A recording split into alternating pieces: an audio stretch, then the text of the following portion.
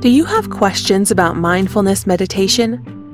Dr. Arnie Kozak has answers. Dr. Kozak is a psychotherapist, assistant professor in psychiatry at the University of Vermont College of Medicine, and workshop leader at the Bar Center for Buddhist Studies and the Kripalu Center for Yoga and Health.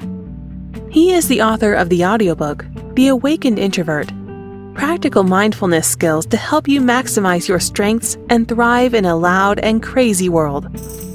Today he answers frequently asked questions about mindfulness meditation. Hi, welcome to Your Great Journey. We offer brief tips, techniques, and insights to help you move in positive directions and master big change. For more information, please visit yourgreatjourney.com. Your Great Journey is brought to you by audiobook publisher Wetware Media. Wetware Media publishes a wide variety of personal transformation audiobooks available from any major online audiobook retailer. For more information, please visit wetwaremedia.com. That's WETWAREMEDIA.com. Today we have an excerpt from psychotherapist Dr. Arnie Kozak's popular audiobook, The Awakened Introvert, practical mindfulness skills to help you maximize your strengths and thrive in a loud and crazy world. If you are an introvert, this audiobook will show you how to tap into your inherent introvert strengths and awaken your potential using mindfulness meditations and cognitive behavioral techniques. In this episode, Dr. Arnie Kozak offers answers to frequently asked questions about mindfulness meditation. Meditation frequently asked questions. Your attitude is much more important than any technical considerations with practice. However, the following details can help to facilitate your meditation experience. Should my eyes be open or closed? This is one of the most frequently asked questions. Whatever you are most comfortable with can work. Different teachers and traditions recommend different approaches. Eyes closed can remove one form of distraction, but it also makes it more likely that you will fall asleep. If you practice with your eyes open, you can keep your gaze soft, as if you aren't looking at anything in particular. You can experiment with both eyes open and eyes closed. If you feel sleepy, keep your eyes open. This will help keep you from falling asleep. What do I do with my hands? Do whatever is most comfortable with your hands. You can place them palms down on your knees or palms up. You can clasp them together and rest them in your lap, or lay one hand on top of the other. Traditionally, the left hand is placed over the right and the tips of your thumbs can touch. This is known as the cosmic mudra. Whatever you do with your hands, try to keep them relatively still. This will be a unique experience for them. Hands rarely stay still. What should I wear? You don't have to wear any special clothes to practice. Wear something that is comfortable. It could be a good idea to wear layers. That way, if you're too warm, you can take a layer off. Do I need to have one of those fancy, expensive cushions? The traditional way to practice meditation is to sit on a cushion, often called a zafu, that rests on a padded mat, called a zabuton, that sits on the floor. If you sit on the floor, it can be helpful to have one of these cushions. They vary in price and can be filled with either cotton or buckwheat hulls. Some newer ones also contain memory foam. If you're not ready to invest the $50 plus for the zafu, the zabuton mat adds more expense, you can use bedroom or couch pillows. You can also fold up blankets to serve as a mat.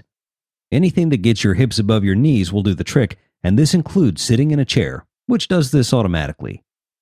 Do I need candles, incense, or bells? None of those accoutrements is required. It is useful to have a timer of some kind. You can use your smartphone alarm, and there are many apps that you can use too. Some people find making some kind of altar with candles, beautiful or meaningful objects, and images helpful for supporting their practice. The props won't do the practice for you, but they can be a helpful adjunct for some people. Where should I practice? It is possible to practice anywhere. That is one of the wonderful advantages of mindfulness practice. It is eminently portable. You can do it in an airport or on a bus. You can do it in your home or at a meditation center. However, it can be helpful to designate one part of your home as your dedicated practice space. Don't do anything other than practice in this spot. Committing precious home real estate communicates your intent to practice, and over time, you will come to associate this spot with mindfulness. If you don't have the room available for a dedicated practice area, try to practice in a single spot that you clear away each time you are ready to practice. Is it okay to fall asleep? Falling asleep is a very common experience with meditation.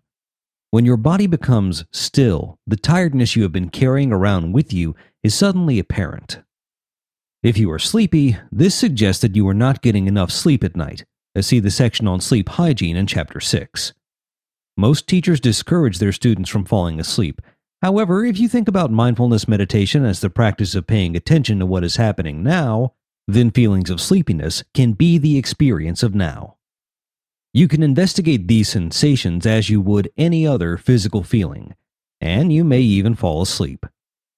To avoid falling asleep, you can open your eyes or even stand up and practice standing for a few minutes. You can also do walking meditation practice, such as walking slowly, coordinating your steps to the natural process of your breathing. That is, take a step on your in-breath and another step on your out-breath. What do I do about noise? Nothing. Noise is part of the landscape of now. The idea that meditation should be done in protected silence is only that, an idea. Since you live in the world, it can be good to meditate in the world and its noises. People talking, cars driving by, air conditioners and refrigerators humming and turning on and off, and countless other things making noises of one kind or another.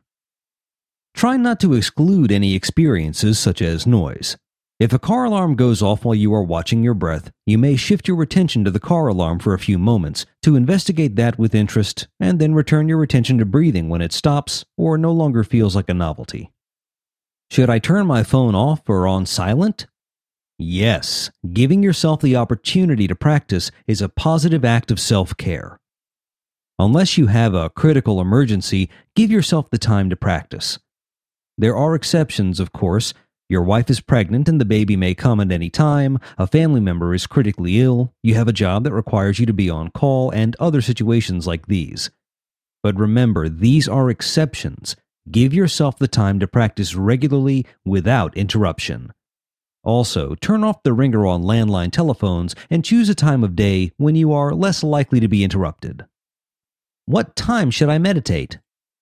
Meditation can be valuable at any time of the day. It is largely a matter of personal preference. If you meditate earlier in the day, this will set a mindful tone for your day. If you practice later in the day, this will help you to sift through all the thoughts, emotions, and images of the day. You can also practice in the middle of the day. Try practicing at different times to notice the differences that occur. Aim to practice at the time of day that will make it most likely that you will practice regularly. How long should I practice? There is no magic number. The most practical answer to this question is that some practice, of whatever length, is better than no practice at all. Some teachers recommend 20 minutes for practice. If you go to a meditation retreat, the practice times will be longer, often 45 minutes to an hour. You can punctuate your day with brief practices, see sections on informal practices, these will appear in different chapters, or even do a couple of shorter practices throughout the day. Research suggests that between 20 and 45 minutes per day over the span of 8 weeks can lead to measurable and beneficial changes in your brain. What if my mind won't stop talking? This is not a problem. Repeat, this is not a problem. The goal of mindfulness practice is not to quiet your mind. The goal is to notice what your mind does. And one of the things your mind does is talk. A lot. Your job is to keep extricating yourself from whatever your mind talks about, not to extinguish the talk altogether. How do I handle discomforts? Uncomfortable sensations are an inevitable part of life and meditation practice. Suppose an itch arises when you are practicing. The natural tendency is to scratch that itch. In fact, you may reach to scratch it without even thinking about it. Similarly, when sensations of discomfort arise from prolonged sitting in the same posture, the reflex tendency is to move your posture to relieve the discomfort. The goal of practice is not to be uncomfortable, but these uncomfortable sensations provide an opportunity for learning, discovery, and change. See if you can greet the itch with awareness. Oh, there's an itch. Then investigate the itch with curiosity. I wonder what this itch really feels like. When you examine it closely with interest, you will discover things that you may not have realized before. An itch, when observed long enough, will change. It may intensify and then diminish. It may come and go in waves. Eventually, it will dissipate. By not having to scratch the itch, you have gained a degree of freedom. How do I handle pain? Pain is a more intense form of discomfort. The key with painful sensations is to distinguish hurt from harm. Hurt is like the itch. It is uncomfortable, perhaps intensely so, but no harm will come if the sensations it brings are observed instead of relieved immediately. Harmful sensations contain important information and require action, for example, a change of posture to prevent harm. You have to know your own body to make the distinction between hurt and harm. If your legs fall asleep, this may be a strange sensation, but for the short period of meditation, it will not cause lasting harm. However, if you have a knee injury, sitting in prolonged pain may cause damage. Always put self-care first. Should I practice with other people? It can be a benefit to practice with other people. As with exercise, it can help to have a buddy so you can motivate each other to practice. You can also find a place in your community where meditation classes are held. Some of these classes may be offered free of charge. When you sit with others, you tend to sit up straighter and put more energy into your practice. You are much less likely to give up before the end of the session when other people are around. Meditating alone with others around is an ideal scenario for introverts since you don't have to make small talk during practice. Depending on the situation before and after meditation, there may be socializing, but the practice itself is deliciously quiet. Does mindfulness meditation conflict with my religion? Mindfulness meditation is not a religion, although it has been associated with the religions of Buddhism. Mindfulness, as often taught in the West, is a secular practice for training the mind. It requires no beliefs, rituals, or affiliations. It is a psychological practice and should be compatible with any religion. In fact, whatever your religious persuasion, mindfulness may actually make you a better Jew, Christian, Muslim, atheist, and so on by helping you to increase your capacity for attention. Does meditating make me a Buddhist? No.